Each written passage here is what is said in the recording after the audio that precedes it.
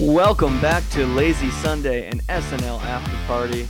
I am Daniel, and Shane Gillis has just hosted a all-new Saturday Night Live. It happened last night, Saturday night, and joining me to talk about it, as always, is Jeremy. How we doing, Jeremy?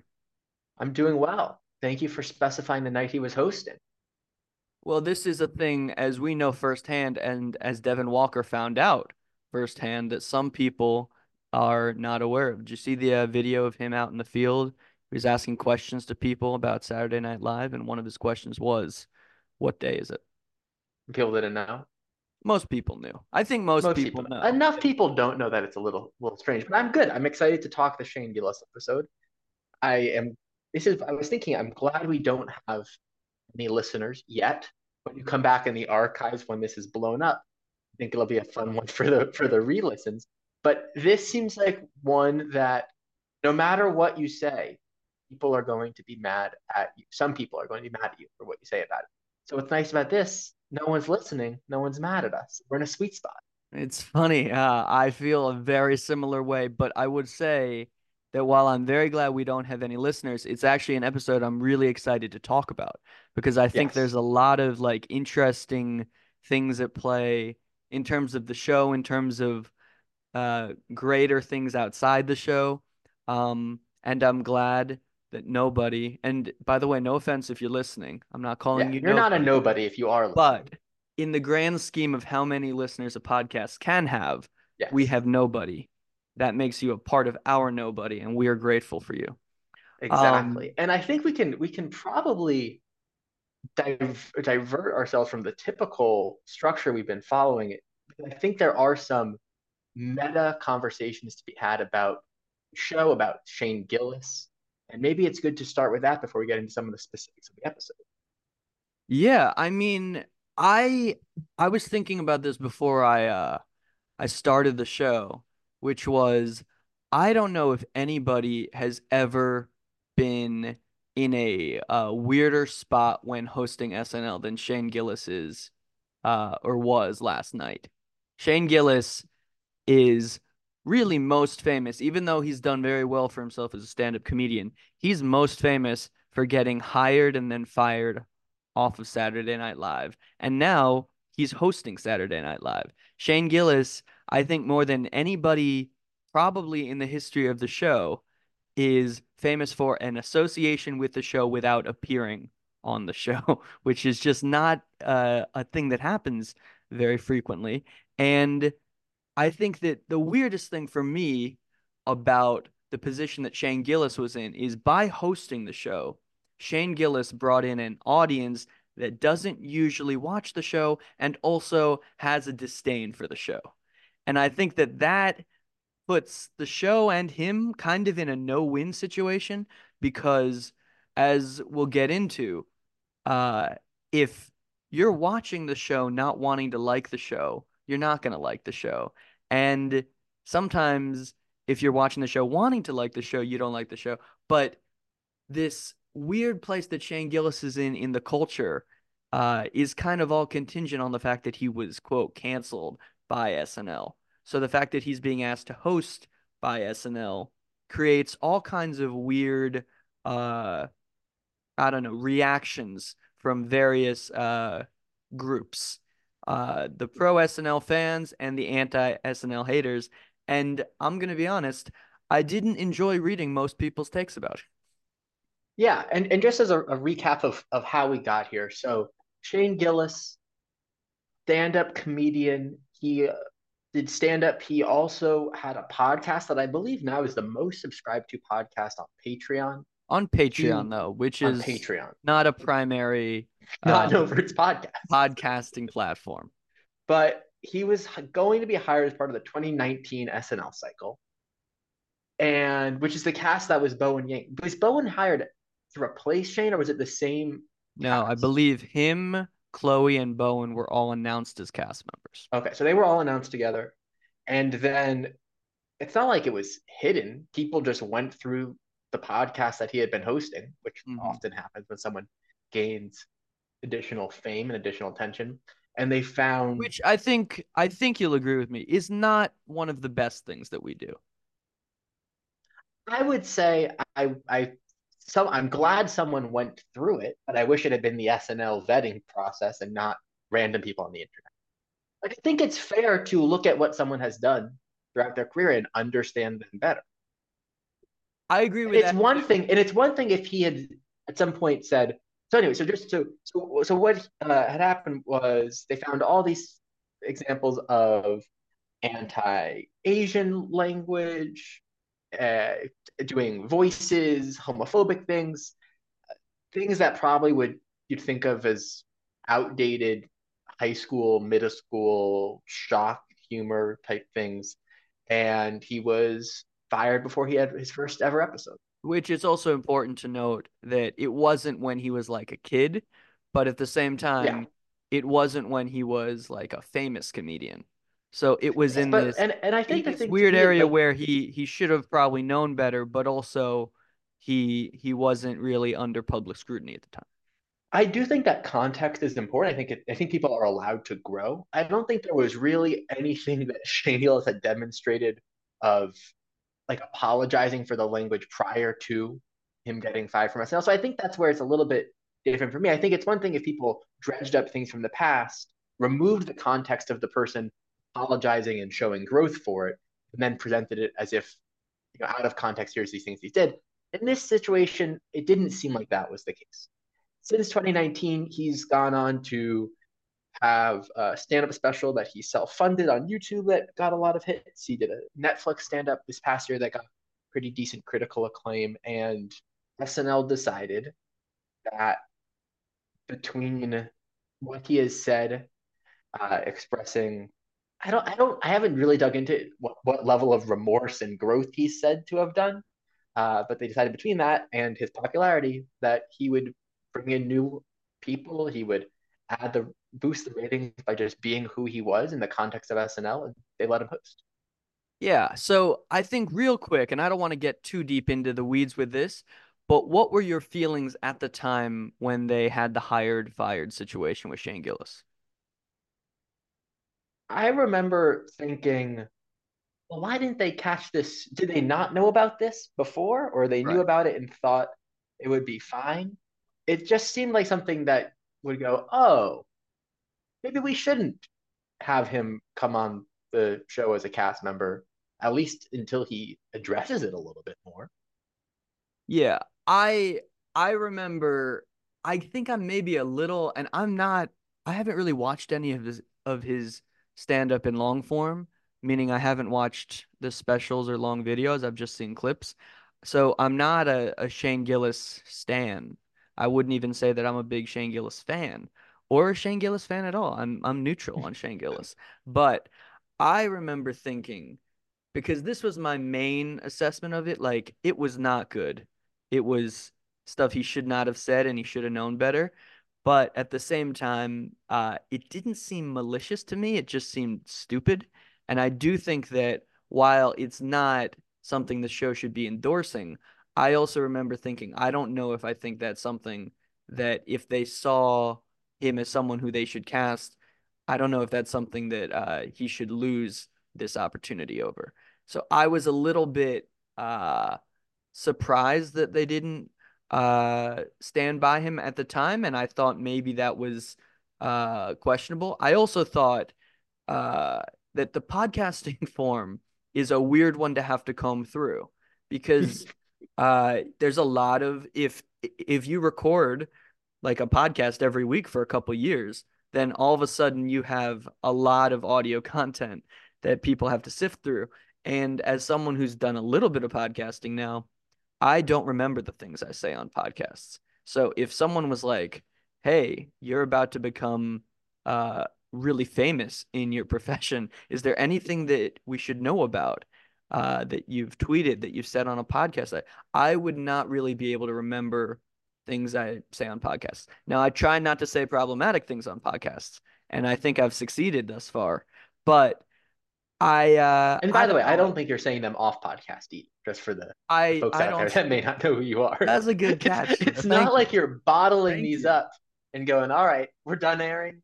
Time No, for me to get out my racist hate speech. I try to not do any racist hate speech, and I succeed and not doing any racist hate speech. Yes, good. But uh the Shane Gillis thing, I just thought it was so weird, and I thought it was so unfortunate that it became such a lightning rod issue. And I then watched him become like sort of embraced by the right wing, and then I was like, you know, there's something a little bit icky about the way it all unfolded.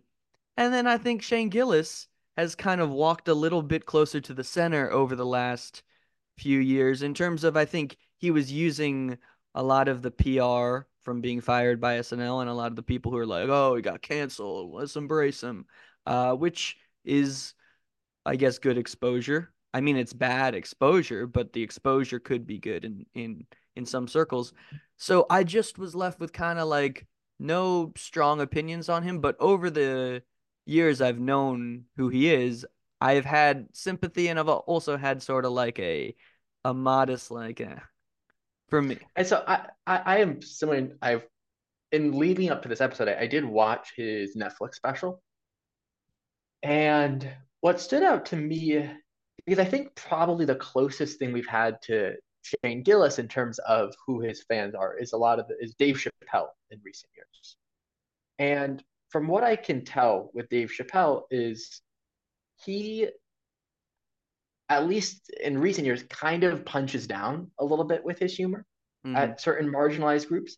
With almost all of Shane Gillis's jokes, from what I can tell, he is very much the dummy in them. Yeah. It's not, it feels less punching down. He still sometimes says things that I think he should not be saying. And I think part of why there's an issue is who Shane Gillis is. I don't know Shane Gillis. Who he is either seems to be or is quite different than who his a lot of his fans are.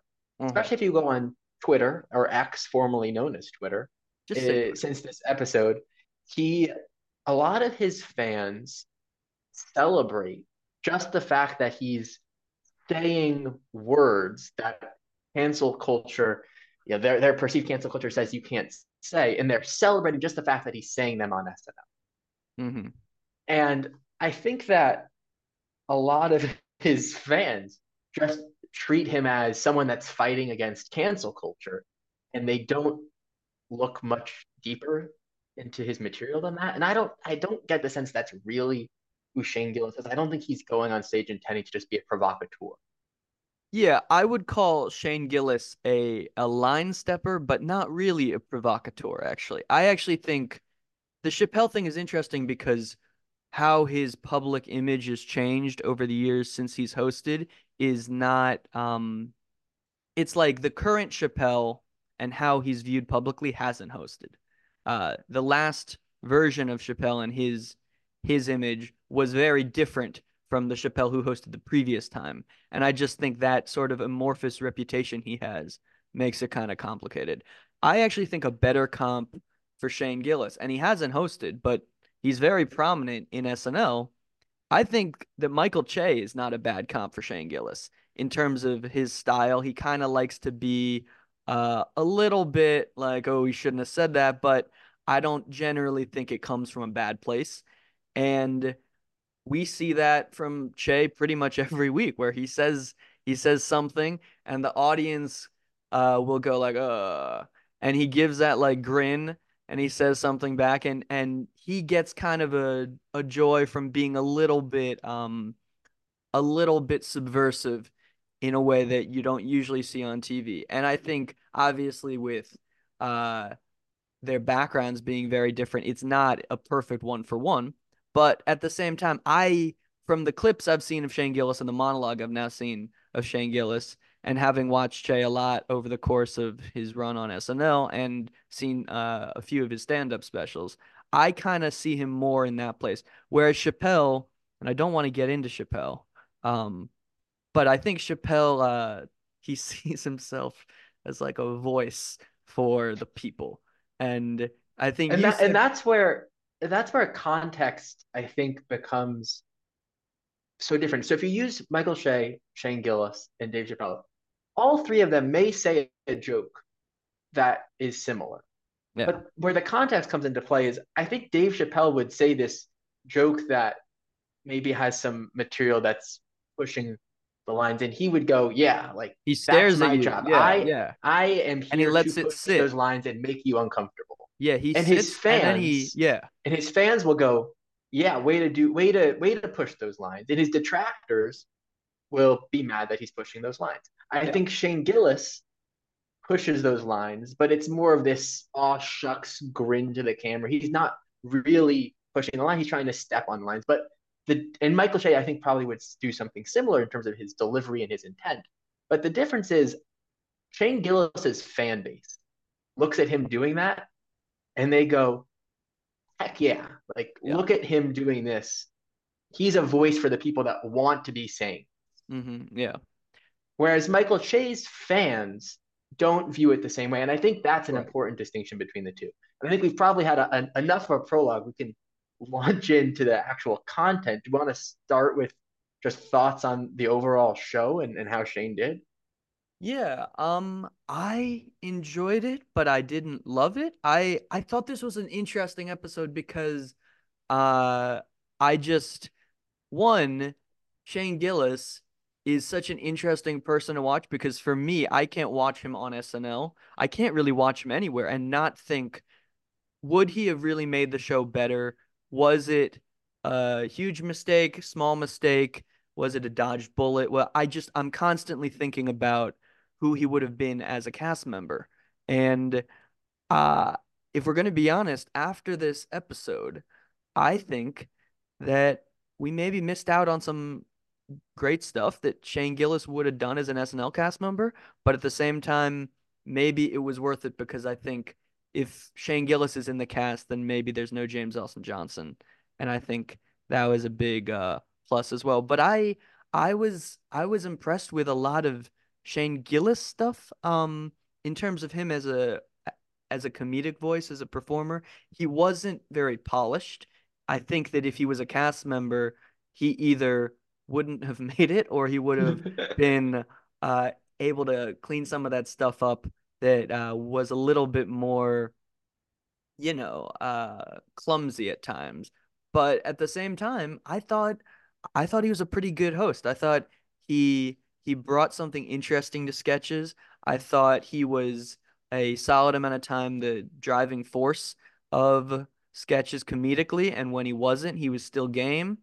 I was pleased with the hosting effort from him, and I uh I I certainly like him more now than I did prior to him hosting. How about you? So let me ask you this because earlier this season, Nate Bargatze Yeah. hosted what I thought was a pretty good SNL. And in particular, there was a couple of skits that I thought captured his comedic voice really, really well to the point where I thought he wrote them. I thought they were from earlier stand-up materials. In particular, if you go back and watch, he does a skit where he's George Washington talking about units of measurement and how America will have different units of measurement than the rest of the world. And I thought that was one of the best skits of the last handful of years. I really, really loved that skit. And I think a lot of it was because Nate came into the show with an established comedic sensibility. And that skit harnessed it really well. And that's one of the things that a lot of hosts don't come in with an established comedic sensibility. But when you have stand ups coming in, a lot of what you're looking to see is how well the show is able to cater to it. How do you think they did at capturing Shane's style of comedy and letting him thrive there? I think they did a pretty good job. They're again, like you said at the outset, Shane Gillis, from what I can tell, the joke is often on him. He's the kind of comedian who he tells a story, he line steps a little, but at the end of the day, he's the dummy. He's making jokes Which I about think we himself. tend to both like. I think it's generally a really endearing thing, and I don't think it's the only way to do comedy, but it is a tried and true sort of road to success that a lot of people have taken in stand up and in sketch. Mikey Day is not a stand up, but he is someone who I think I've seen get humiliated in SNL sketches more than anybody in the history of the show. Um, so I I think they did a pretty good job of getting him into that lane, and we saw it in in pretty much every sketch where he was the comedic driving force. He he was in some way the dummy. The joke was always on him. And I think he sells that really well. What do you think about how the show captured Shane's comedic voice? Yeah, I would agree. I think there were a lot of examples of things that felt like he could have come to the show and said, "This is an idea that I've had." You know, what about this guy that thinks he's had an awesome life since high school, and he probably was picking on Forrest Gump when they were back in school, and has no idea what Forrest has accomplished since then.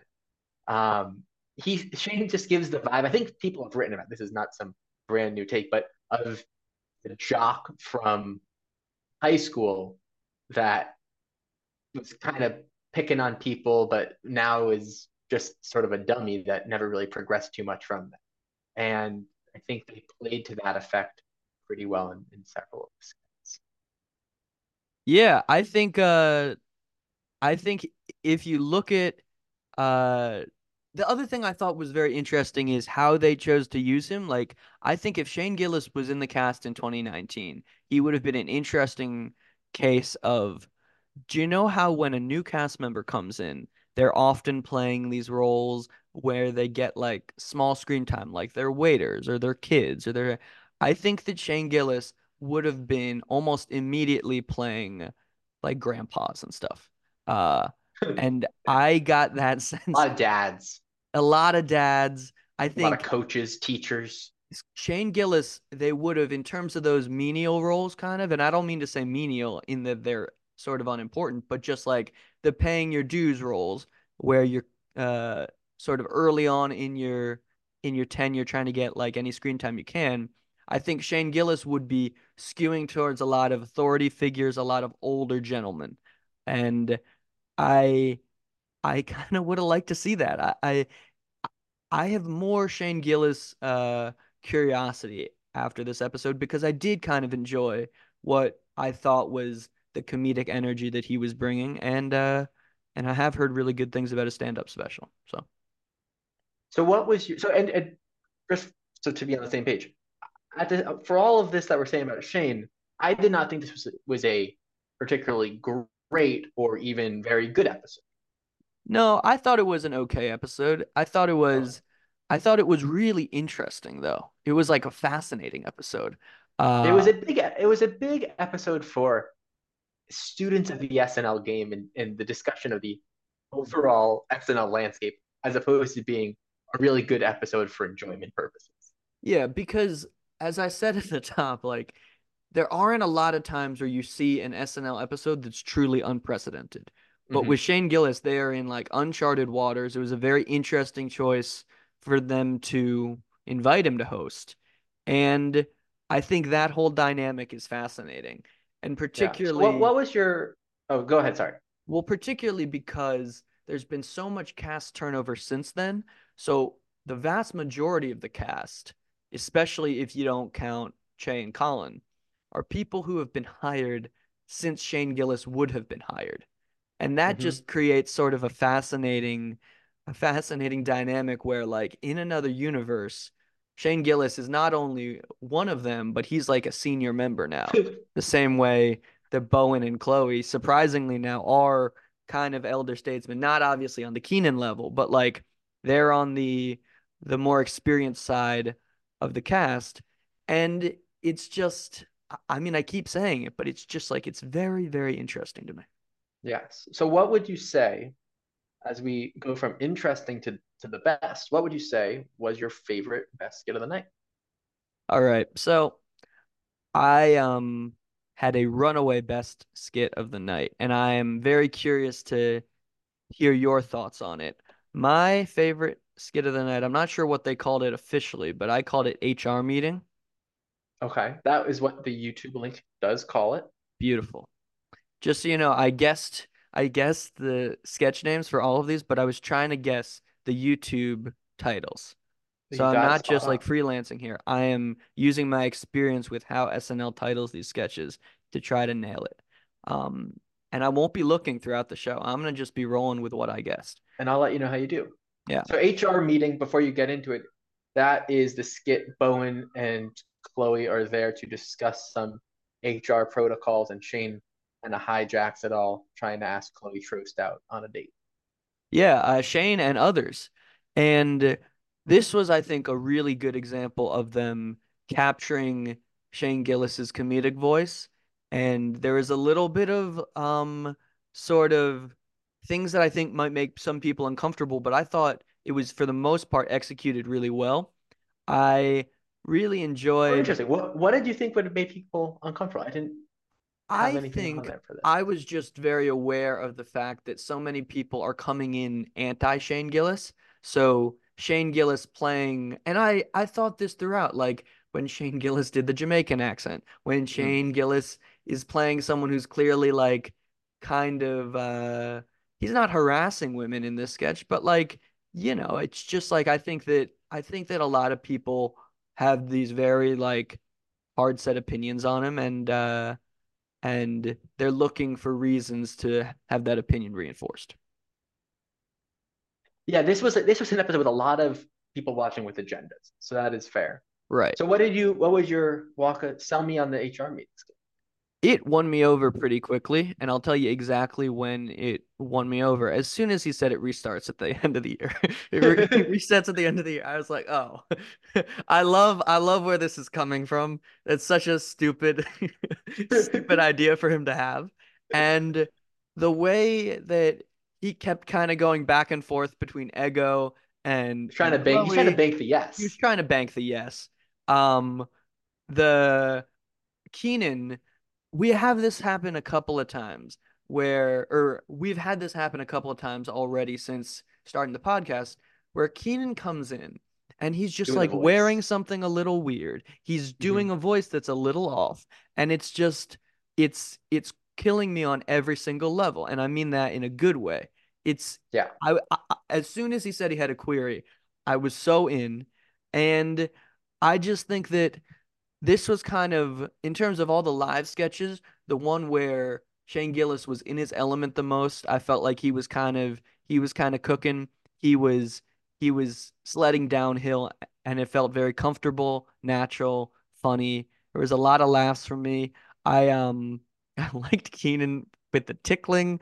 Um the I like that the biggest objection to the tickling was how sharp his fingernails Well, they were very sharp, were. They're very sharp. and he won't cut them. He won't, No. never. And then his interaction with Longfellow, because he's gay, so can he pay him?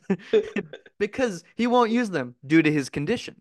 And he gives him like a wad of $1,500 because he's always at the strip club. So just it felt like the most natural and fun use of that sensibility. And I laughed a lot. It was for me the funniest. So easy Yeah, sketch. good pick. I didn't. It was up there for me. I went back and forth. I will say, I think one of the things the show has been doing a good job of this year is ensemble pieces and having a lot of people that are all getting little moments in the skit. And I think this was a good example of it. Bowen and Chloe got to have it was no one was just the regular straight man. People got to have little flares. You had Punky and Smukes come in. They had their little piece. Heidi had a piece. And I just before we move on to the next skit, as we're keeping watch on my prediction that Marcelo steps into the shoes of Mm.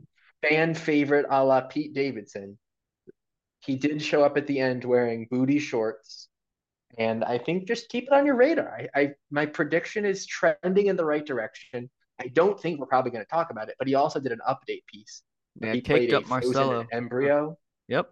and he was kind of doing a lot of that same It kind of Marcelo. reminded me His of mom. He did a joke there about was a how he looks Mulaney like if his sketch mom was a few Sofia years Vergara and his ago dad was an Oompa where Loompa. there was a bunch of He is kids in there a to remind you that classroom he is an where they adorable were short doing a king, and it walkout seems to be working. Yep, in on a lot of protest of gun violence, I believe. correct. And John And Mulaney gets aroused and cannot leave his desk. yes, and even though John Mulaney was the host and he was kind of the center of it and he got the most to do, they had a lot of really funny sections for a lot of the different cast members who were playing the various students. I remember Alex Moffat had a really funny bit. I remember, I can't remember. There was one other. I want to say it doesn't matter who the others were that I thought were really good. But the point is that it was kind of a similar vibe where the host is at the center of it and the other cast members each kind of have their section of it. What was really interesting to me and like jarring almost, can you think of another time that we've seen, I believe it was 8 cast members seated on stage like that? Because I feel like usually they max it out at like 5 or 6 if they're gonna have like a sort of meeting sketch. Oh But it was gosh, eight I seated don't know and off the then top two of my over head. there. It was But 10 let us know in cast the members live. comments. Make sure Yeah. to let us know down below what you think. This is a So I'll podcast that won't be uploaded to YouTube. So well, just they can still let us know. So my just DM favorite us. skit was, and it was close. Again, I was going back and forth on, was Trump Sneakers, which is the skit in which Shane Gillis is just a regular old guy That's that called has a Trump like. sneakers. That's called it's called on YouTube. Oh, I called it White Men Can't Trump. Yeah, That's too bad. he has a like Mike situation where he puts on Trump sneakers. And what I liked about it is just like instead of him suddenly becoming great at things, he just becomes someone that asserts he is great at the thing. But they very much show him still being bad at it. And I found that to be entertaining. I think it also did a really good job. So Shane Gillis came into this episode with an established Trump impression. I think for a lot of people, they would say he might be their favorite Trump impressionist that is out there. You can look up skits of his. He does a the name of his SNL, his Netflix stand-up special is actually derived from a segment of his Trump impression. And so it was sort of a question of when, not if, he was going to Makes a lot of do sense, actually. his Trump. Yeah. And it was interesting for me going in because I was curious how they were going to have that blend with James Austin Johnson. Because you don't want, there's a little bit of world building. Like you don't want him, Shane Gillis, to come in and be like the official Trump. I thought this handled it in a really nice way where in the SNL world, you still have James Austin Johnson as the main Trump, but this got a way for Shane Gillis to showcase his Trump. I think they probably could have done even more with it and giving him even more chances to shine, but I still enjoyed the skit overall. I was contemplating giving it an award like the John Krasinski in Doctor Strange, where people were clamoring for him to be Mr. Fantastic, but they didn't want to actually have him be the main Mr. Fantastic. So they had him show up in that movie. That's a little bit of the vibes that I got, where he's not the main Yeah. Trump, but he got a chance to show his Trump. And Yeah, I I enjoyed still this. don't appreciate them doing that with Krasinski. I was also I'm in a similar place, I think. I was gonna give it the Smooth Move Ferguson Award because I thought this was a very clever way to bring Shane Gillis's pretty good Trump in. I would say very good Trump in. It's just that again, you gotta look at in terms of SNL Trump impressions. I think James Austin Johnson is such an impressive force uh, that his Trump isn't so good, even though it did have the Shane experience as a whole had me thinking like I kind of would have liked to see him as a cast member. It's not like I was like, oh, I wish we had his Trump instead. But at the same time, really, really enjoyed Shane Gillis in this sketch. I especially enjoyed the scene with him and Sarah in bed Mm-hmm. where he not only said it was a 2 hour sex session, but also He uses the term sesh, which I really liked. they can't do it again because she's tired. She's too tired. Exactly. Um, so that was really funny. And then when they start elevating it to the point where he's telling the scale it's wrong, where it just like this was another one that was really in his pocket and he did a great job. And I really enjoyed the interplay between him and JAJ at the end. So high, Yeah, high definitely marks for worth me. watching that skit if you have not already. I like at the end, James Austin Johnson's Trump is talking about how he's done a great job in terms of movie, in terms of basketball, and then they cut him off mid ramble. I thought was a good editorial cut. I thought that had some humor to it. So I'm overall, that sure was my favorite. I'm sure you've Um, noticed this, oh but yeah, JAJ has really started to have a bit of a catchphrase with Trump, which is saying something is so and so with or in In terms regards, of blank, and usually that blank is either improperly pluralized or improperly singularized. So yes, in terms of movie and with regard to something else. Which yes. is a funny thing because I don't know how much Trump has actually done that, but it does seem like something Trump would do. So I would like to start the awards because I don't think you have. So my award is the Lindsey Buckingham. Lindsay. What are you giving the Lindsay Award to? Lindsay. Lindsay Buckingham obviously is the member of Fleetwood Mac who, for our purposes, and I believe your purposes in this award, is frequently cut out of Keenan's What Up With That sketch. And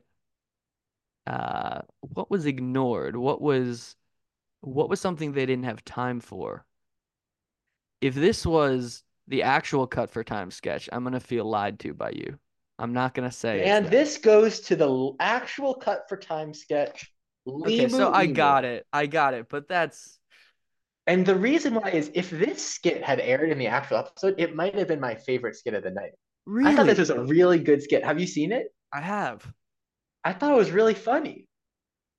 Okay. What did you like about it? So if you have not yet, go on SNL's YouTube. They have a skit, Limu, Emu, and Doug.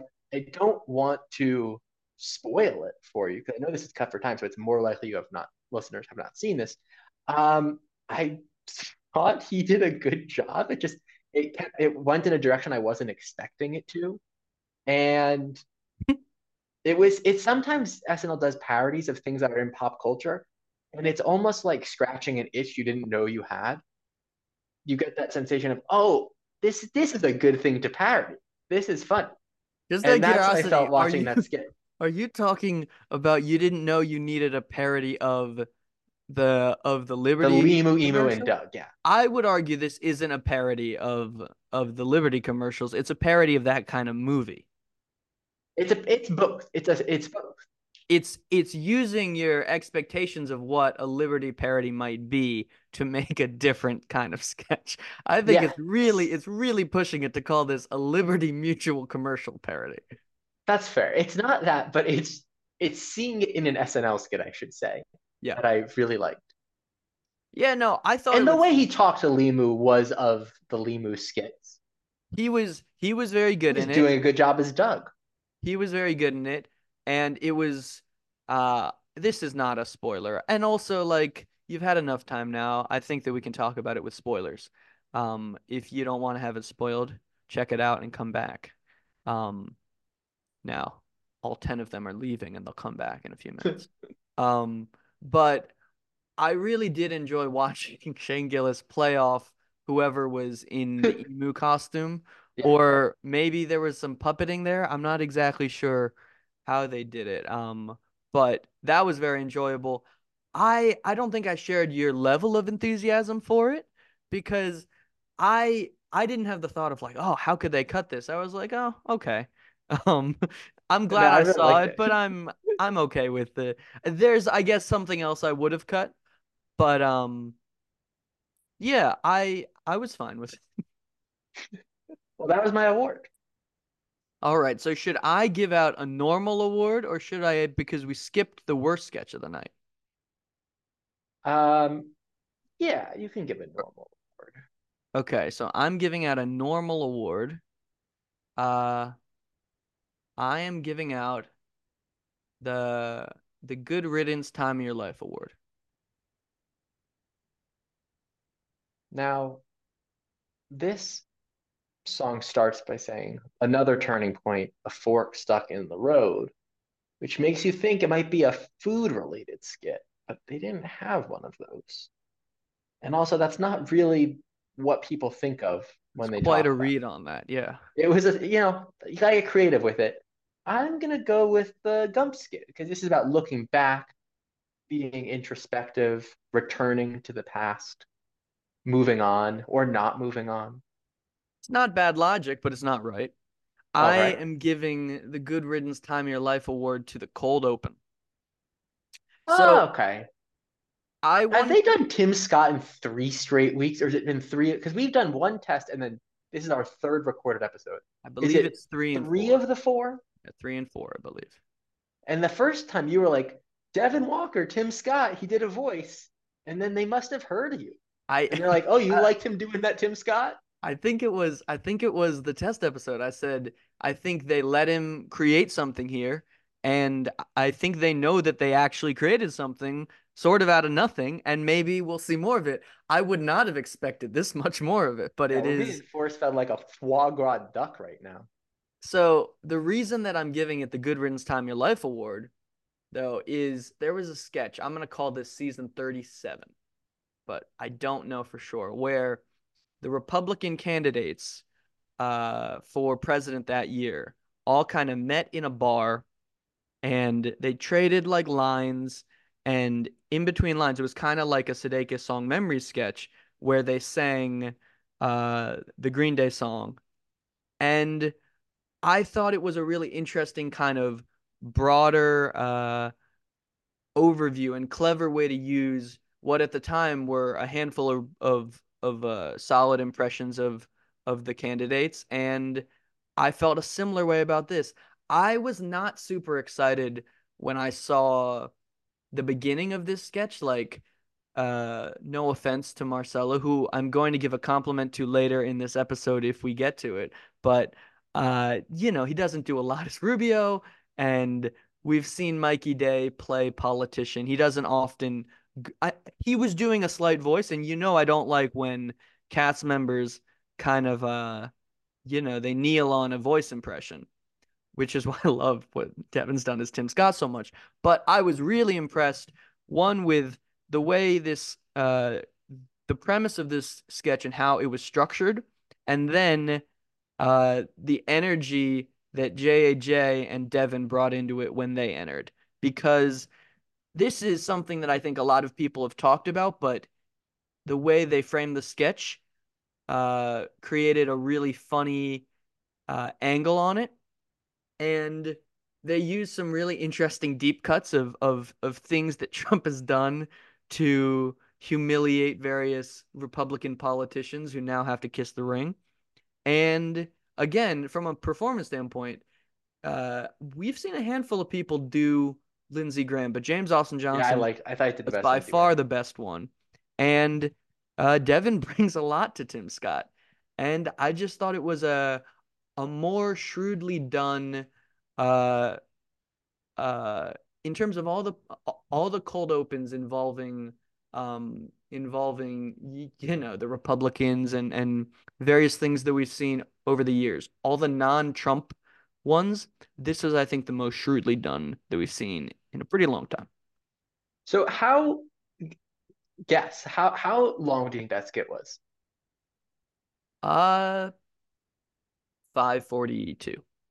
It was 540. That's That very was good. really. That's remarkable. You had it, you that's truly out of your pocket? Yep, I swear. As you know, I'm not That's looking at the YouTube incredibly impressive. links because I don't want to I don't want to taint my fake names. So yes, wow, that's spot 540. I liked the skit. I wish it had either a little more bite or a little more of a twist, or they brought in even more people for it to sustain the runtime of 540. To me, it felt like it dragged a little bit, but I did like it. I liked they basically had the way they were talking about Trump be the way you would talk about someone that's a bully to you. At It was almost like they were at the cafeteria table and they're talking about the person that's the bully to them that they finally get a chance to badmouth because it's just the four of them. But Right. then at the same time they keep going back to, well, no, but they're really great. We love them. The I thought it was thing, a clever take on it. yeah, the thing that was interesting for me was I felt it dragged at the front. So once it got Yeah, going I for thought it me, dragged at the front right, and it I dragged a little at enjoyed the end it. because So it I just ended up really liking it because if like the first 90 seconds or so were not killing it for me, then I really enjoyed that back 3.5 minutes. the other things I felt on this. with a lot of Trump humor, I almost want there to be a little graphic that pops up on screen that is like, hey, this is the real thing he said about this person. Because with Trump, you lose track of all these insane things that he has said or done. And Yeah, so they Mikey Day reference had the something. line. Yeah. Yeah, they reference something, and you're like, there's no way he said that. And so I almost want this alternate cast where they have the things pop. Like, what? That's crazy. Yeah, it's kind of Um, it's like the Dune Cup thing in the song where they're like, "This is yes, a real thing. Look it up." yes, but I overall did like the skit, and to me, James Austin Johnson's Lindsey Graham really was a standout there. I This is going to get counted as Marcelo Hernandez doing an impression, but he basically did nothing other than wear a wig. That's true, but like they don't even do that a lot of the time. Like, Wear a wig.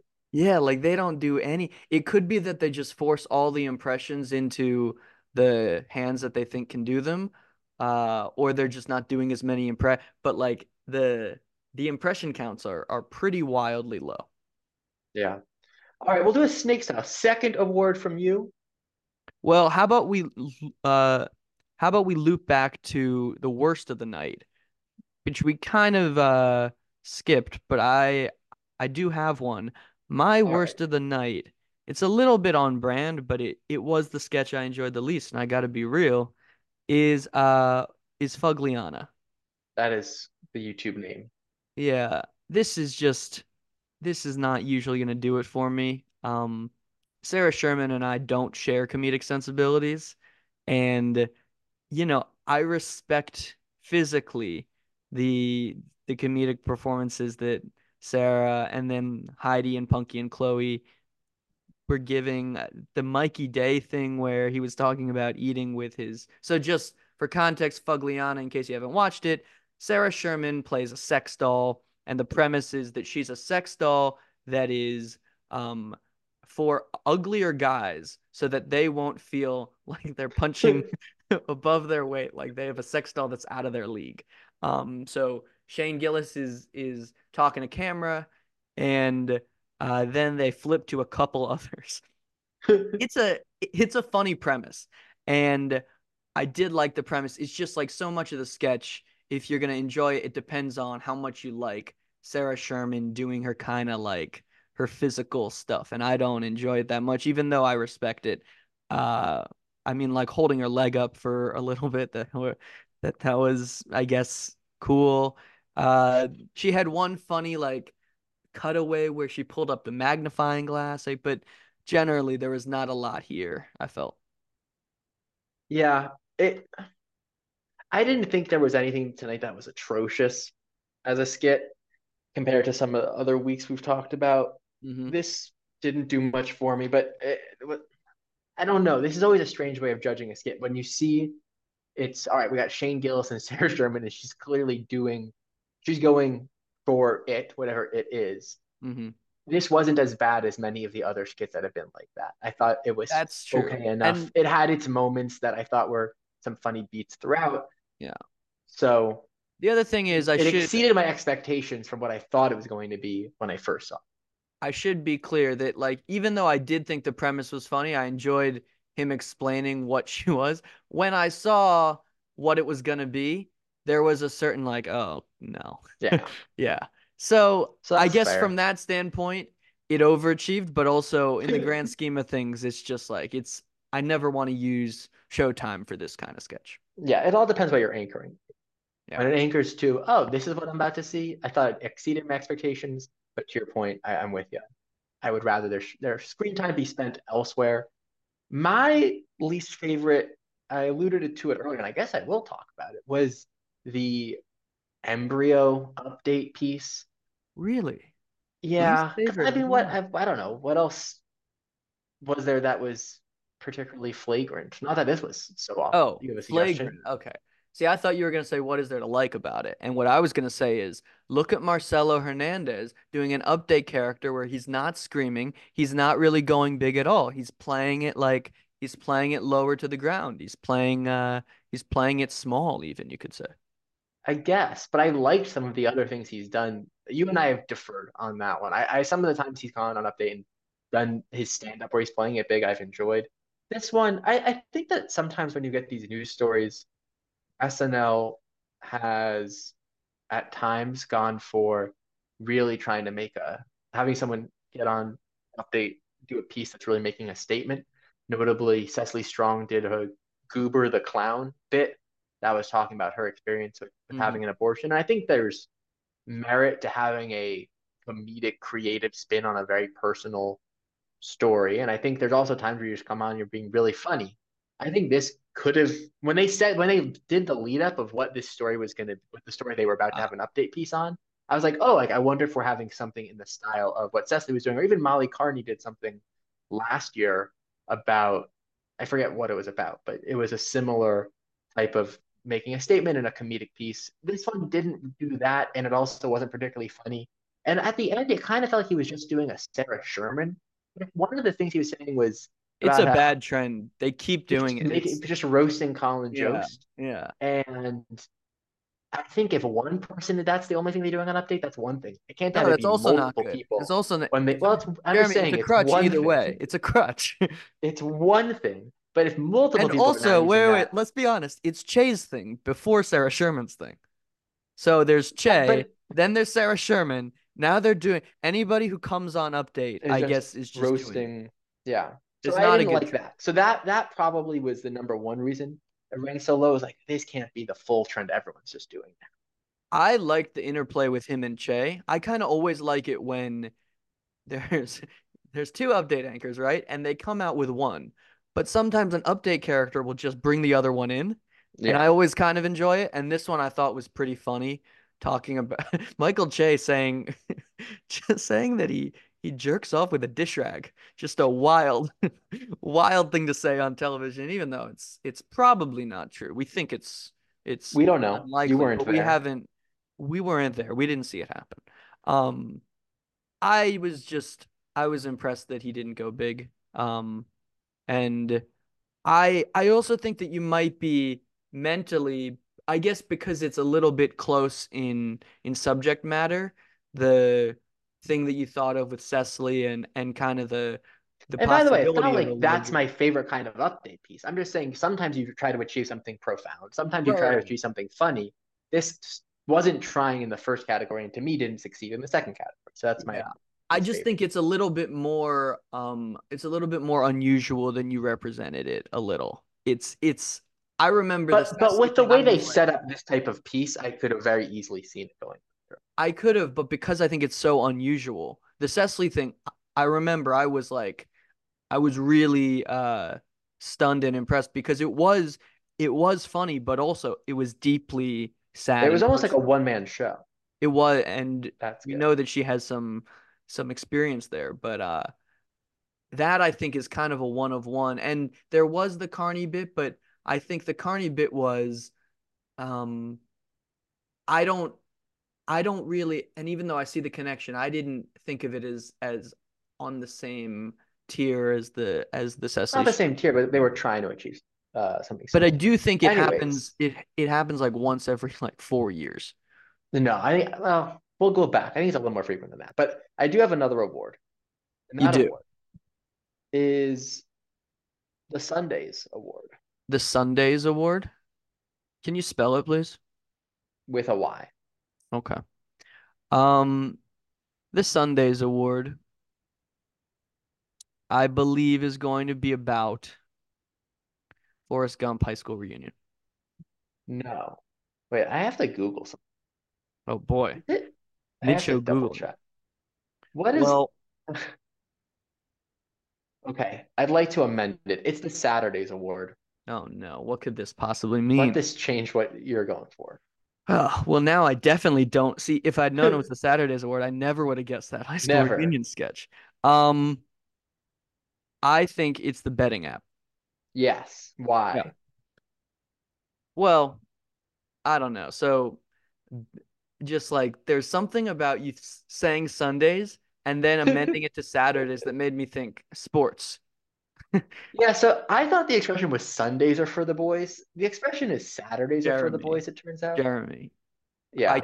I'm cannot not tell a you. bro. There's gonna I be a don't know cute these bro. things. Uh, I didn't Bro, even mean to call wow. you bro, A and you said bro. there's going to be a huge influx of people listening to this podcast because all the Shane Gillis fans who watch the Yeah, it's show are red going to hot. listen. They're going to be so pissed at you because you don't know that it's Saturdays or for the really, really I'm not a bad, college football fan. I'm a really regular bad football stuff, fan. man. So Saturdays are for the boys, and this to me felt like the skit that was the most geared towards Shane Gillis's audience that he brought in. It was like, oh, you're a bro that like Shane Gillis. You're gonna love this skit where the premise is it's a sports betting app about people that do sports betting, which is a funny concept, by the way. I thought it And was it a good felt concept too. so just red meat right up the alley for the Gillis demographic without being edgy But in, wait, in the way. so, but what did you think of it? I thought it was, I guess I would say, as a concept, when they first established what the concept was, I thought it was really funny.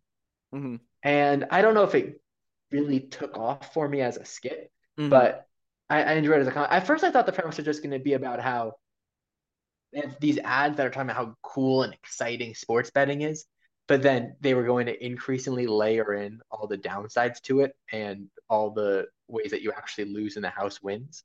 And I thought that was the initial slant on it, and then it was just this other betting app. So I thought that was, but I thought it was a funny premise. It didn't. It sometimes I think these skits are like when you're making popcorn and they start really the kernels start popping and bouncing off one another. This didn't Hmm. achieve that level for me. I liked it well enough. Yeah, no, I think we're in lockstep sort of. I liked it. I thought it was funny. I want to again. I'm trying to bank these, just like Shane Gillis in that sketch. I'm trying to bank my You got to Marcelo bank these compliment yeses. Yeah. because I know there's going to come a time where I'm going to be seen as a negative Marcelo person. And But I you're want not to a little have, hater. I'm not a little hater. I want him to do well. I loved him in this sketch. I thought he was doing a really good job selling as kind of like the sleek and smarmy like the guy in the commercial. And I don't think that it's a given that everyone can do that. Just kind of the straight to camera, in the ad parody sort of thing. And and obviously Keenan is just a seasoned pro, so he can do it. Shane Gillis, I thought, was also pretty good. But Marcelo, who I would be concerned about in this setting, just like again, going big. I thought he picked his spots of when he would sort of add some flair, and I was happy with his work here. I do you have a friend that we both have maybe that you thought of in this sketch? No, because that friend tends to win. That's true, but maybe there's a friend I who don't think I have any friends that are direct friends. I know I have friends of there was a friends, friend who we were watching the Super Bowl with who had a outsized rooting interest, and but was they won. they I did think they win. I'm just consistently win. My we were point is, on I that think, ride with them though. yeah, but there's like some people that are straight up consistent losers and are just spiraling, which, by the way, is one Yeah, of the perils of sports betting. And when they yeah. talk about things like ESPN not having a sports betting app where they're both doing a commentary on the games and showing games and also have a betting app, a little concerning. I think there's definitely some people that are going to fall prey to the addictions of gambling because the house does always win. But at least no one I know directly is losing. They definitely are very invested in gambling. Yeah. not losing. Well, shout out Jack Jaber. Wow, adding him. All right, what's your last award of the show? All right, my last award of this show is the Jesus Christ, it's Jason Bourne award. I've not seen the Born. These, but I'm gonna try to guess what you. I think this is a meme too. I think. Oh, That doesn't do me much better. Do you want me to I give you context for what happens in the movie when this happens and how no, I I'm think gonna it's go in used as a meme? blind. Okay. I think you're talking. the skit YouTube calls church on vacation What makes you think that? because it's kind of like They call it church on vacation. that's Shane Gillis I just had it as church. on vacation. Very rare that I give a more Shorter general thing. title. Yeah. Yeah. It's not church on vacation. I am giving the Jesus Christ, it's Jason Bourne award to the floor. The floor. Oh, I'm glad we talked about the floor. Now, That was in the running for my favorite skit of the night. well, the reason I'm giving it the Jesus Christ is Jason Bourne award is not Does really Rob the Lowe meat say it? of the sketch. No, but you're close now. It's not anything about Shane or Bowen or Ego or Heidi. It's because in that movie, they haven't seen Jason Bourne in some time, and he's resurfaced, and it's just like, whoa, what's that? It's Jason Bourne. We don't like see people just who are not impressionists. We don't see people just do impressions anymore. That's not what SNL is at this juncture, Devin right? Walker. Well, he's doing people who are in the news, right? This Mm-hmm. is just like someone is playing someone in the framework. There is no like this sketch is about Rob Lowe, which is literally what I was railing on Andrew Dismukes about a few weeks ago. I was saying, I don't care if this is not a Tony Romo sketch. You can still do something with Tony Romo. Here we have Michael Longfellow doing, in my opinion, a very good Rob Lowe. Like I was like I almost like sat straight up. I was like, "Oh my God, he's doing a Rob Lowe. He's actually doing a Rob Lowe." It was a riveting moment. It was one of my like most exciting moments of the season. And I know that sounds strange, but like how often do you see something in an SNL sketch and you're like, "Oh my God. Whoa." Um it just like I'm already beating the Michael Longfellow drum like pretty hard, I think. I'm very pro Longfellow. He did a hater, but it was like sort of a micro impression a few months ago. Now he's breaking out a Rob Lowe. I want us to put him in more sketches. Now, Yeah. more broadly, outside of the highlight, which is obviously Michael Longfellow's very good Rob Lowe impression. Hopefully Rob Lowe can do some things so we can see more of that. I thought this was really funny. I think this was a um a weirdly structured sketch where it wasn't clear where it was going. And I think even after it was finished, I'm not exactly sure what the arc of it was, but I enjoyed pretty much every stage of it because at first the joke was on Bowen. Well, of course, at first the joke was on the general public who thought Michael Longfellow didn't have a Rob. Couldn't do a Rob Lowe. Yeah. Yeah. Then the joke was on Bowen. He didn't know what milk was. I really liked Merc. There's something, a lot of funny things, but after all of these like more written ones, Merc really got me the most. Then the joke was on Shane Gillis. He couldn't As it was in identify basically any of every the single black sketch. people. Yeah. Then the joke was on Ego, who couldn't identify any of the famous paintings. So they just brought in a bunch of total losers for the floor. And I haven't Have you seen the seen The floor. Floor? No, I haven't. I've I just have seen not the either. ads for the floor. I enjoyed this skit. There were a bunch of lines in here that I liked. I liked Merc. I think that's one. If you remember, there's that Office episode where Dwight's talking about just what certain sounds are. And he's talking about Yeah, murder. R. Imagine if it was called muck duck. Mukduk. And in this case, just the word merc. There's something humorous about that word. The And R and and the Ego K. brings it back at the end. She says the Merc Yeah, maid. She's stealing the the Merc. merc mate. Uh, I liked when Michael Longfellow says, "Well, what she's how do you think? What's historic about Cleveland from Family Guy?" It's like Cleveland was the first African American cast member of Family Guy. The notion that a animated character could be a cast member Yeah. And he said that it in a really got perfect me. Rob Lowe impression.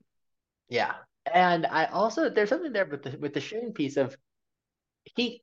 It seemed like it couldn't I couldn't tell if the joke was he doesn't know who these people are, or if the joke was he knows who these people are, but is too afraid to get it wrong. Because at one point, Oprah's on screen and Heidi Gardner goes, "That's Oprah," and he goes, "I know, but I don't want to get it wrong." Yeah, I think the And that joke second one to me is a lot funnier. Like that he was the knows joke. Yeah. who all of these people are. Yeah. He's just so afraid of saying the wrong name. He knew it. He didn't have the confidence to No, to put his neck out there and say it and be wrong. And yeah, who was the person he got? There was someone he got later or something happened and he was like, "See, I know that one." it was John Bascott, John Oh, Bascott, that's right. John Basquet. I don't It know how was to. yeah. who's an Right. It art was in the artist person that section, Ego is and supposed to know. they showed Basquiat, and he was like, "Oh, that's Basquiat. See, I got that one." Yeah. Yeah, I like But the skit. Yeah, so I'm with you on that. I have here's a question for you as we basically have cleaned out the clip on awards.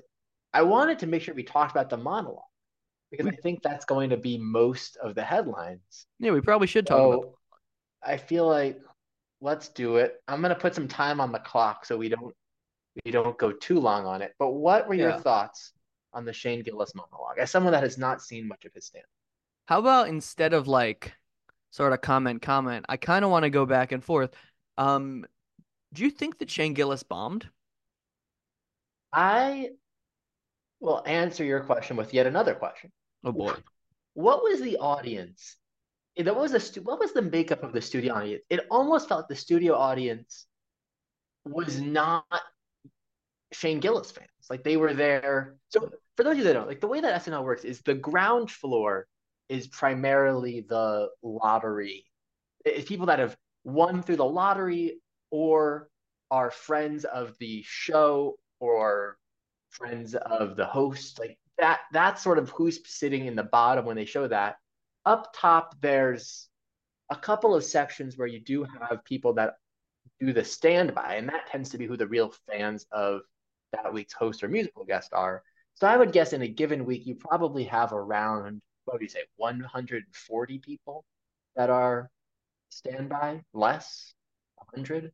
Yeah, no, I think usually less than 140. I mean, the last time that we went there, it was what, like 75?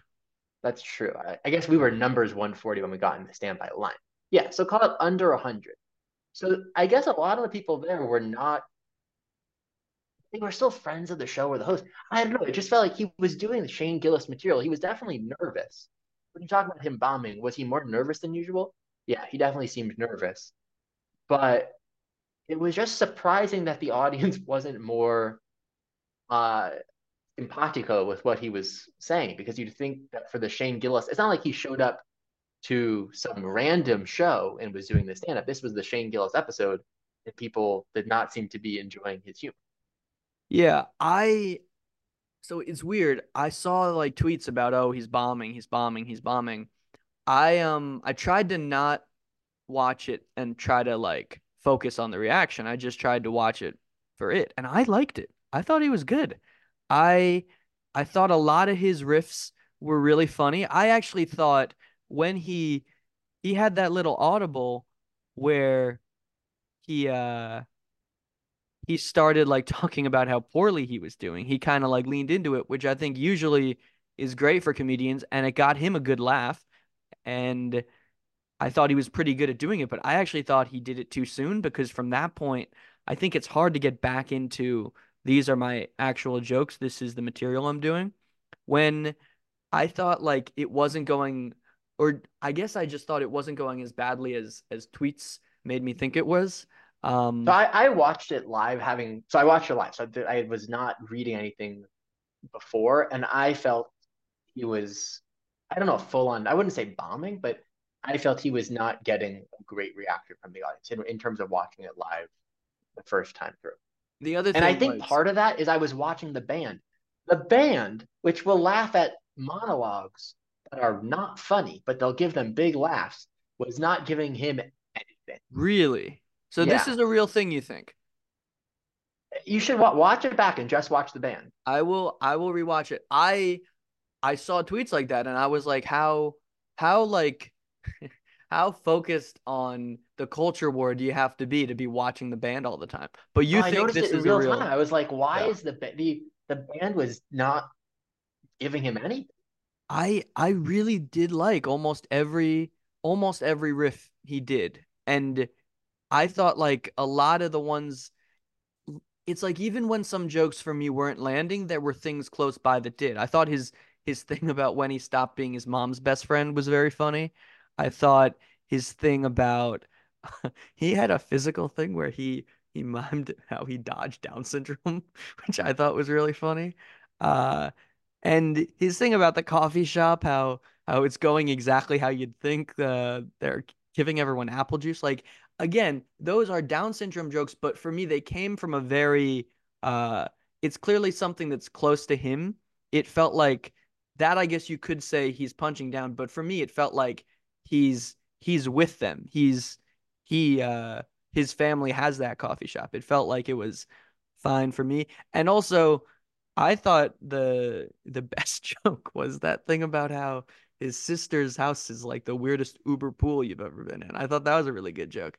Um, he said I think twice I thought that would get a bigger laugh, and he was like visibly nervous later on. He was really struggling, and I think that is in part the reaction, but also I think in part the fact that nobody has ever hosted in a circumstance like this, and the the weird situation of having a fan base that's watching for you but hates the show, and a fan base of the show that's watching because they love the show but hates you, and there's people who aren't watching because of you, but they might watch at some point because they want to hate. It's just like it's such a horrible spot, I think. And I for me it felt like the weight of the weird situation he was in was kind of hitting him a little bit in live time, as the reaction was not what he would have wanted it to be. And I thought it was unfortunate because I liked it, and I'm probably gonna watch his stand-up special soon. Yeah, so there what was surprising to me is that he didn't come out and really address it, the the his history with the show. I think, He and did a and I know little, it's but he didn't go into it. Yeah. not real. I mean, he basically threw it to the side and then did stand up that he has in his other specials. Right. So He, you thought he would have like some material about it. I think that he could have in a para, if in another version of this, he gets on stage and does a hard portion of his monologue that's this really sharp way of addressing what happened and addressing how he's grown and showing some levels of, a little bit of remorse, but a little bit of we can't all be so sensitive about things. I don't know, some way of him Yeah. walking the line that pleases both the SNL viewers and his audience, and kind of puts it past him to then do the rest of the episode. And instead, I think because he swept it under the rug so quickly, he it lingered as this elephant in the room for me, and I think that took him through the monologue. The other thing I would say about the monologue is the the jokes that he did about Down syndrome were really, this is again where it's really challenging because I think you have who Shane Gillis is, and it seems like he really is an ally of for folks with Down syndrome. I had not heard that his family set up a coffee shop that's primarily run by folks with Down syndrome. If so, that's really cool. I went to a brewery recently in Denver that has a similar setup, and I think that's awesome if that is the case. But what's tricky is, so he used the R word basically as this line that someone on the schoolyard would be bullying his niece with. Hmm. And he didn't really need to use that word to get that point across. Yeah. But because and you could argue, Shane Gillis, he meant no malice by using that word. He was just using it because for him to use another set of words would be clunkier or whatever. But the challenge is you then go on Twitter and other places, and you see people literally celebrating the fact that he used that word. Yeah. And I do take a little bit. I think that you can't just, if you're Shane Gillis, you can't just wipe your hands clean of what you're saying and the audience that's supporting you, because you don't get to separate, well, this is what I'm doing and why I'm doing it, and here's what my audience is thinking about it. I don't Yeah. think he gets to be fully innocent there. And I did take a little bit of issue that. I also just didn't think he was using that word in a particularly clever way that warranted the use of it. He very could have easily have left that out and made the same jokes that he was trying to make there. Yeah. I mean, I agree with that. It felt like it wasn't necessary, and it felt like it was there a little bit for shock value. But I also think that he could have even kept it the exact same in terms of the words he said and the way he emphasized things could have been. I think, and this was a thought I had almost immediately, and I'm not sure that I'm right, but I think if he had made more of a if he'd drawn a line between how he was speaking in that voice, if he had like actively said like oh ugh," and he had like sort of he had put on a voice for using that word, and then he had let it sit, and then he had hit the joke harder, I think it would have created a stronger sort of contrast between him and like the character that he was playing in the joke. And I think it would have like just sort of for a moment it would have been tense, but I think the air coming out of the balloon would have like softened the blow more. I Or also even when he's doing that bit, if he does say it, he then when he's describing how his niece's siblings come in and part of their response is explaining that it's not okay to use that word. There's other ways of there was so many ways he could have done it yeah. where he's not just saying this is a normalized thing that here I'm saying it, here my audience, isn't it cool that I got to say this on TV? The other thing is I do think there is a side of people, and I understand this, where like more and more words are not okay. And I actually remember I was watching a movie. I forget what movie it was, but it was on TV. It was like it might have been The Hangover or some like some rated R comedy, and they had bleeped or they had cut a word, and I was like I couldn't figure out what the word was. So I looked it up and it was that word. And the first reaction I had was like, is it really that bad? And to be honest, like, I think at this point it doesn't really matter because like the culture has moved there, and I think it's not really a battle worth fighting.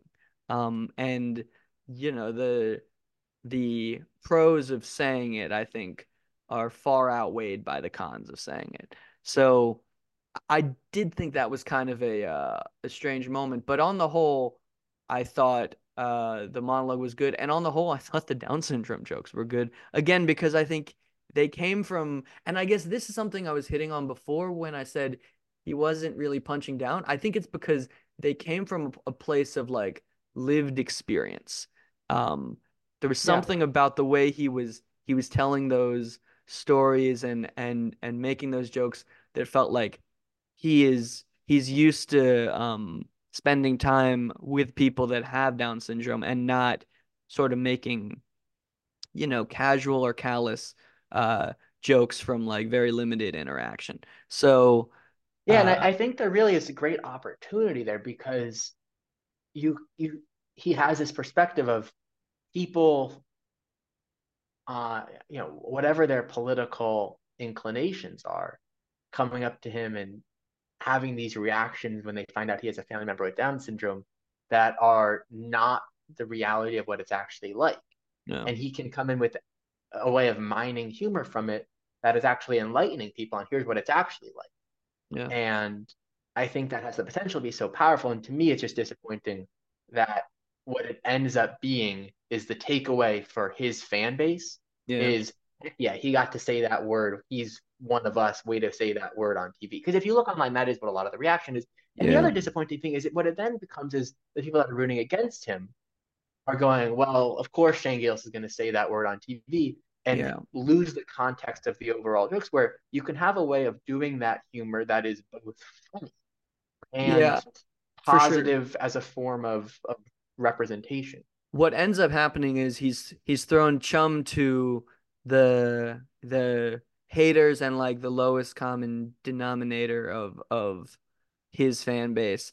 And it's unfortunate, I think, because I do think he has some really good stuff, and uh I don't want to tie myself into knots thinking about how this group of fans reacts to this and this group of fans reacts to that, but it's the unfortunate place that he occupies in the culture, and I don't think he's asked for that. And I think that if you look at his stand up and you isolate who he is as a person, um or sort of if you look at his stand up and you take out the circumstance of his hiring and firing from SNL, I don't actually think that it's that warranted, but that is the space he occupies, and And and not to, and I also don't want to fully let him off the hook because I think he's like good friends with Louis C.K. now. So he became I good don't know. friends. Yeah. I don't, What I'm saying though is like I don't think he became a comedian to try to make the kinds of points that I think that people think he's trying to make. Um, I would definitely agree with that. and now he's in this weird place where he's become famous for being canceled and surviving it. And you don't want to throw that away, but maybe you don't want that to be your brand and it's I think an interesting thing to navigate. So as we approach minute 15 of this monologue, I think it's a good place for us to probably wrap up our thoughts on the episode. In closing, question for us, I think when we host these, where would this rank in the season? Would you want Shane Gillis to come back? And how did this impact your view on Shane Gillis? Somewhere in the middle, I would have to look at the list, which I don't have up right now, but I would say how many episodes have we had? Probably like 12 or 13 now. I would guess something like that. 13, Yeah, 14. so just spitballing, I want to say it hasn't been an overly strong season, so I'm gonna say it probably occupies somewhere in the 8 to 6 range. Um, Yeah, pretty middle of the road. yeah, and then I think it made my view of Shane Gillis more positive, and I would like to see Shane Gillis come back. I was actually prior to actually seeing the episode, I was going to ask you, do you think there's any chance he comes back? Because I thought it was going to be an unmitigated disaster. But it turns out that people like to say things like that if they don't like somebody. Um, and I didn't think it was an unmitigated disaster at all. I also saw a very weird tweet that was like, Shane Gillis, what a baller. Bombs on purpose just to stick it Mm-hmm. to SNL for firing him 5 years earlier. And it's just, if you think that's what happened, then you're lost and you can't really be found, I think, at this point. But uh no, I like Shane Gillis more than I did before. Uh and I would be happy to see him host again. Yeah, I agree. Sort of a middle, maybe upper middle if I fully did a review in terms of the season. I would be open to having him back. I'm not clamoring for him back the way that I would for Io Adevery from a few weeks ago because I You thought got she it. was great and I would love to have her back. Um, I in terms of how it impacted my view on Shane Gillis, like I it's so tricky because I think he like we said ad nauseum people watch him and there's a lot of point scoring. It's like, oh, we Yeah. like that. Oh, we didn't like that. And you're just rooting for the space that he occupies in pop culture. So I don't know. I hope he continues to refine who he is as a person while still being a funny guy. And if that is the case, I welcome him back in the future. And next Uh week we have Sydney Sweeney. Real quick, I think I Oh know yeah, the answer, but did you watch The Musical Guest? I watched it, but with no sound on. You turned the sound off for The Musical Guest. Yeah, I was forget what I was watching something else. Wow. I mean, that feels, I don't want to say racist, but it feels racist. It feels No, racist. You'll watch Shane Gillis for, I don't know, an hour and 15 minutes, but you won't watch a rapper for 8. I will Shameful. do the same thing next week with Casey Musgraves. So Wow. You hate it music. is not about race. It is It would be about a really musicians bad that I have time no to have interest in. invited you into a music-based game. Yeah. Um, Well, what do we think just about next week? Sydney for the Sweeney. record, I did Yeah. watch 21 Savage, and I'm not a fan. Okay. He's Well, fine. He's fine, but it's just not really my thing. Sydney Sweeney is hosting next week, Jer. have you seen her in anything? I want to say no. I I will know you have check. seen her in one thing because I learned this the other week. She was in Once Upon a Time in Hollywood Oh, in that's a right. very small role as one of the people at the ranch that they go to at some point. She was in Once Upon a Time in Hollywood. I it's possible that I see anyone but you. By the way, not directed by Mark Webb. Will Gluck. Will Gluck Will is the Gluck, director. the other Mark Webb. I don't appreciate you confusing Will Gluck and Mark I Webb. like Will Gluck. He's fine, but he's no Mark Yeah. Webb. Um, it's possible that I see Madam Webb. Just because like the things I've been hearing, oh boy. Um, it's kind of like a train wreck Sounds that you special. have to just go see. Um, I I think that I think that I, like most people, know Sydney Sweeney for being hot, and uh, that is okay. But it also is not like I think what most actresses want to be known for, and I'm coming in as a blank slate. I haven't watched Euphoria. I don't really know anything about Euphoria. Um, and Sydney Sweeney has the chance to go a long way, just like every SNL host who I don't have really any opinion about, but especially her because I've only seen her in one movie where she has, I don't know, the 16th largest role. And it's a very, very starry movie. So she's made like no impression on me so far. And she has an ample opportunity. I'll say this though. Um, the promo that she did with Glenn Powell. Have you seen the promo that she did for Anyone But You that then Emma Stone and Nathan Fielder? Yes. That was an unfortunate thing because it ended up making them look like really hokey and corny. But I love the whole interaction. So she might have gotten some residual goodwill, even though the joke was on her. Yeah, I don't know her in terms of any real movies that I've seen or TV shows. I've mostly just seen her from the press junket for Anyone But You, and I Do you watch appreciate the that they're press doing an. junkets for Anyone But You? I watched some of it. Look I at you. appreciate that they're Have you doing an seen Anyone old But You? no, but I Oh, appreciate that they're doing a throwback mid-budget rom-com, and I think this will be an opportunity for her to win or lose a lot of goodwill. I hope she doesn't get a lordied in terms of just every skit is, oh, this person's attractive, but we shall see. And I I think there's think a with that, super, super good possibility it's that she very does. possible. Yeah. Yeah. So I think with that, we'll wrap this episode up and we'll talk to you next week. Later.